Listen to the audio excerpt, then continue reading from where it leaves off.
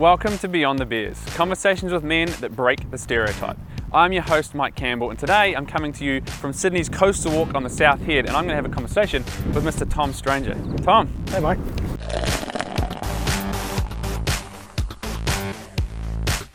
Now, Tom is recently co-authored a book about a subject that's brought quite a bit of media attention. I think that's probably safe to say, Tom. Indeed. So, should we crack into today's chat? Sounds good. Very nice. I'm looking to kind of step out into the public realm, I guess. So I did Google my name just yesterday. Nice. And the Don't first... worry, I've done it plenty of times. Yeah. The first article that came up is Tom Stranger is, I think, articulate, funny, attractive, and a rapist. Okay. But it's a reality. It's one of the articles that got written. It was a good article, along with a lot of the media that was put out around the book that I was involved in and the TED Talk, which struck some very personal chords on a very difficult issue. And so can you take us into the book there a little bit? Yeah, for Give sure. us the basic premise, I suppose. Yeah, the book is I guess a memoir. It's a historical, honest and very plainful and factual retelling of a 20+ year history. And it begins with a time back in 1996 when I was 18 years old. I was an exchange student in Iceland. And I'll give you the abbreviated version, but I was attending a school. At this school I met a girl called Thordis, and we had a very typical teenage romance. It's kind of around November, December in 1996. We'd been together for about a month. There was, a consenting, lovely, very typical teenage romance. We hung out, held hands. This was about three months or so into my exchange. There was a school ball, and the Christmas ball it was a big affair, all your finery and fancy clothes. I was drinking with a friend. I met Thordis at the ball. And then very shortly after we arrived, Thordis became really sick. She'd had quite a bit to drink and ended up in the girls' toilets. I'd been around a fair amount of binge drinking back home, so I took it upon myself to think it's my job to take her home. So I did in a taxi, and then once at her home I made some really dark choices that caused an immeasurable amount of hurt. And there was no consent. Thordis wasn't able to give it because she was incapacitated, and there's no other word for it. It was rape. And this was something that wasn't over quickly. And the next day I left that night, and then the next day I didn't have this jarring realization of what I'd done. Fast forward about 9 years to 2005. Okay, so quite some time. Yeah. She wrote me a letter, explained what she'd been through, explained what I subjected her to, and basically it began a process of me acknowledging and taking responsibility and listening to Thordis and hearing her out and growing some understanding of what the ramifications of my choices were. Yeah. So I can only imagine that was a very confronting period for you. Yeah. How did you start to process that email or the letter and then the emailing that went after that? Yeah, I mean it was irrefutable. It was a case of me recognizing myself in the details. Kind of shards of the memories of that night came back. So there was no denying from there on in. There was no suppressing it and pushing it away. Some of it made sense. I hadn't been in a particularly good relationship with myself for that period. So it triggered a lot. There was a long process to come to terms with the act, the term rapist. It was 100% only possible because I was talking to Thordis. There became a real truth and a reality that I just had to find a place to sit this, to own it, to absorb it and integrate it. And if I was had to have any kind of chance to be a balanced, I don't know, normal person, I guess, with a loving relationship with yourself, I think you need to be able to find a way to understand the choices you've made, and to take responsibility for them. Absolutely. So it had been a fair while of communication up until this point. Long time. So what happened? A meeting happened. How did that come about? Thordis suggested it. Yeah. And said, look, halfway in between Iceland and Sydney, can we meet? Can we, I guess, talk face to face? And can we get to a point where this is no longer defining our presence? Yeah. And can we, not be looking over our shoulder and I guess cease the analysis, because it had been a serious analysis, and it was something that, understandably, neither of us had a vested interest in having it really dictate our futures.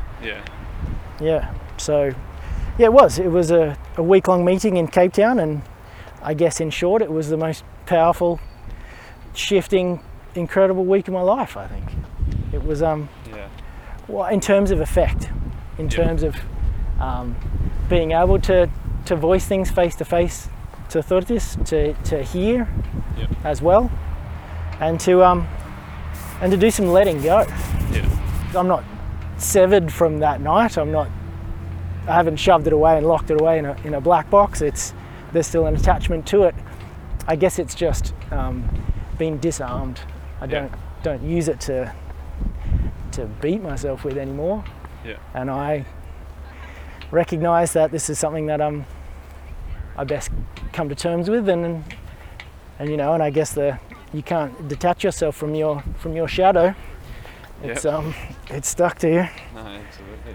So from 2013 there was a meeting, and then in between now we have a book and a TED Talk. So fill that gap for us. Yeah. So in the powerful times of Cape Town, and I think, after learning so much and growing so much, I think it's a natural human response to want to share, hard lessons that are learnt, and that's when I suggested to Thordis, should we speak publicly about this? This is an issue that is really prevalent. This is going on behind a lot of closed doors in every country in the world. Yeah. So what was her response to that? She was, I think, motivated, keen. So what was the first public thing? The TED Talk. Yep. Yeah. So the book was released then or not? It was released about a month afterwards. Yep. Yeah. So how did you find that period? Stepping onto a TED stage, TED Woman, I believe. Yeah. Was the name of the conference. Correct. How was that experience for you? I mean, this was a long build-up. This was a long preparation. This was the culmination of a 16-year conversation. It was nerve-wracking as hell, but it was also an incredible opportunity to be offered a global platform, at an amazing conference. Albeit the audience was primarily women. There was men peppered in the room, but this was a room full of women listening to myself and Thordis, but I was very aware of myself as a male perpetrator. I might have said a few things differently, but as a whole, I think it was important to be honest, and I think it achieved a lot of the aims that it was set out to do, and it's been shared a lot of times, and I've been told that it's been shown in schools. Okay. And that it's generated some really powerful conversations in people's relationships and homes. Okay, so you write the book, you step onto stage, and potentially many more things coming. So what was the purpose of that? What is the purpose of you guys stepping into the public forum with this conversation? I mean, I can only speak for myself. Yep. It came from a seemingly kind of natural place, a feeling of wanting to just put it out there in recognition that this is sexual violence is occurring in many people's lives and is a reality for so many, and yet the taboo around it makes it incredibly difficult to discuss and to put into context and to have a conversation that asks the really hard questions. I like what you said at the start of the discussion around Beyond the Beers challenges stereotypes. And one of the things I think I wanted to do, and I absolutely want to do, is challenge stereotypes. Yeah. There is a trope, an archetypal perpetrator that that is this monster. Yeah, the label that what comes with the label of rapist. Correct. Yeah. And that is fitting. I don't seek to change that word, but it can also be kind of dismissive and reductive, and it doesn't result in growing a really constructive conversation around root causes and proclivity, and the fact that this is an issue that is primarily perpetrated by men. In Australia, 9 out of 10 offenders are men. But this is often discussed at women's conferences or conferences that are focused around issues pertaining to women. So do you find then that's more in the sense of how do we look after victims as opposed to how do we prevent this happening with men?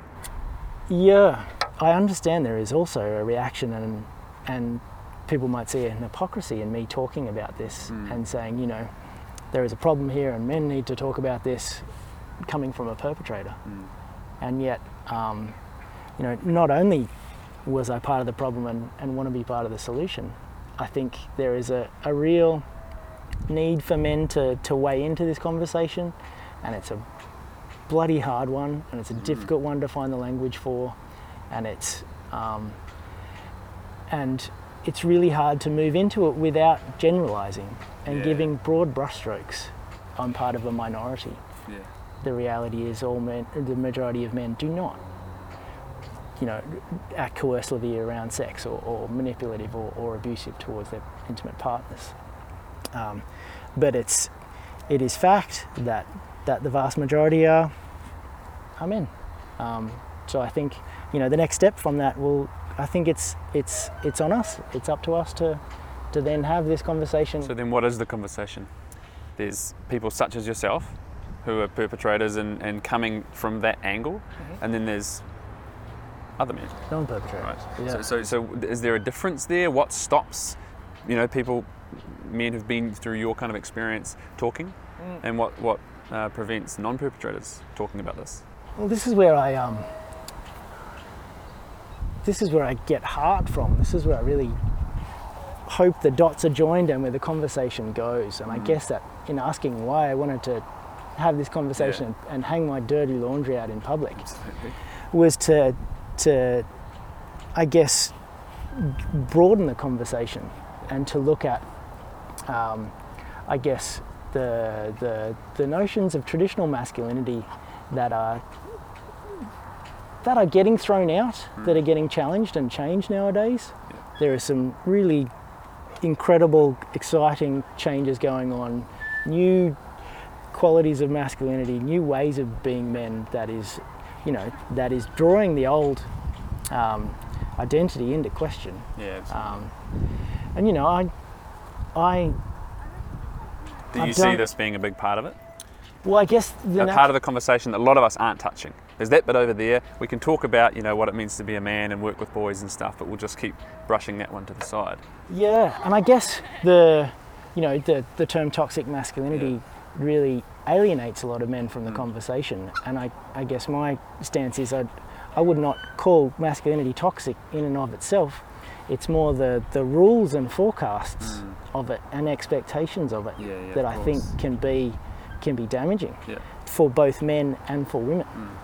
Well, the conditions and things we put on, right? It's part of the mask and the cloak of armour that we end up wearing, and it causes all sorts of things internally as well as obviously externally. Yeah, and that's what I love where your conversation with Beyond the Beers is about, looking at that, I guess, self-rejection and the performative nature of masculinity, where we're doing the dance, and we're policing. Performing as a man.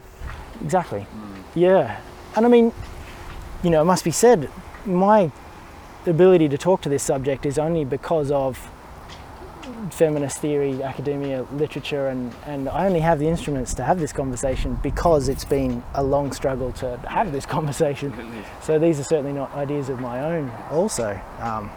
I think it has more of a potential to be magnetic and attractive and exciting because we do get to open up the boundaries and the walls that have been policed, I think, around masculinity. So we can open it up a little bit more, and it provides the capability for a broader conversation around manhood and then around specific elements, such as what we're talking about here. Exactly. So, and you use that term toxic masculinity, and I suppose what comes with that term, the kind of things that pad around that term, I think, is a lot of shaming. Right, and so as you've said with sexual violence, there can be heavy stats as male perpetrators, right? And so I think there's an easy option perhaps, which might not be that popular in me saying that, to shame men who have perpetrated or done something quote unquote wrong. I see that kind of concept as generated outside of the collective of men. Yep. So it's an external, I guess, construct. Yeah.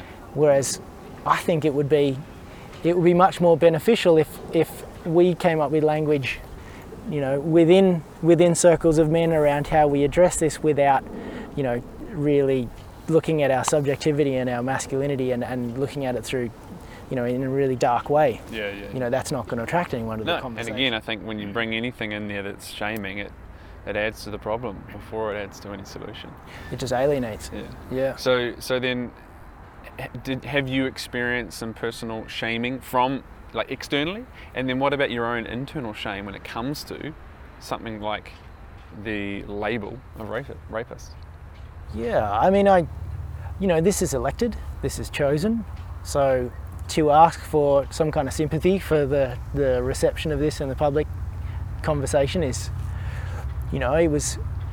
some of it has been surprising, but a lot of it hasn't been. Yep. Well, I think the conversation now around shame is also discussing the antidote, which is vulnerability, is admitting your errors or what you struggle with, or what you have difficulty emoting and dealing with. And us blokes are not traditionally famous for having that emotional kind of literacy, albeit that's changing as well. So diving into this conversation is a big part of you, managing that side of you. Yeah. I mean, I'm in a grounded place. Yeah. I'm grateful for having a chance to speak publicly about this. I've received, I don't deserve praise. I'm not. It should be stated, I'm not profiting from my involvement in the book or the TED Talk. I think we should be, we have a collective encumbrance to look at, because this is our fellow men who are perpetrating this. So instead of someone else, from the exterior saying, you have a problem, it's all of you, it should be generated from within, I think, and saying this is symptomatic of a construct that's old hat and is failing us and is doing damage. Much bigger. Yeah, but it's deep rooted, it's historical as hell. And I think what you're touching on there is something that many people, many men feel, and it may play out in many different ways, right? For you now, you're clearly entering a conversation that involves questioning masculinity. Right, something that I'm obviously into myself. So, okay, what next? Where does this go? In schools, I would love to be talking with young men. I would love to be sitting in circles discussing, how do we look at this issue as the issue of sexual violence and discussing consent in a broader context of an awareness of gender, an awareness of ourselves as young men. So, where do you see the conversation around consent at the moment? And I suppose more specifically with teenage boys? That was one of the hopes in speaking publicly, was that, in my circumstance, Thordis couldn't give consent. Yeah. And now it's legislated that in the Crimes Act that if you cannot communicate consent, then consent can't be established. Yeah. So it's a lot more I think the awareness is growing around it. Yeah. And you know, and how to have that conversation, and the fact that consent might be there at one point, but then it's not there 5 minutes later, so it has to be checked in with and reassessed. Yeah. And so, you know, we're talking about, okay, let's have this conversation, let's get into perhaps schools and have this conversation around consent, because at the moment, where does the awareness and the education around this come from? The traditional sex ed? Like, what is it? I guess that's the only vehicle for it. You know, it's through peers, but it's online as well. Yep. And one could say through pornography, people are getting some kind of, you know, misconception about what consent is. So, and sex in general. Correct. For Tom Stranger, stepping really into this field and this conversation, what does this look like down the line? What's the kind of, I suppose, this is a hard question, but ideal outcome? Where does it go? If there's a chance to speak in schools, great. There is a producer I'm in a conversation with at the moment who's looking to have to design a film or a documentary around male sexuality, and there's a chance that I might have some involvement in that.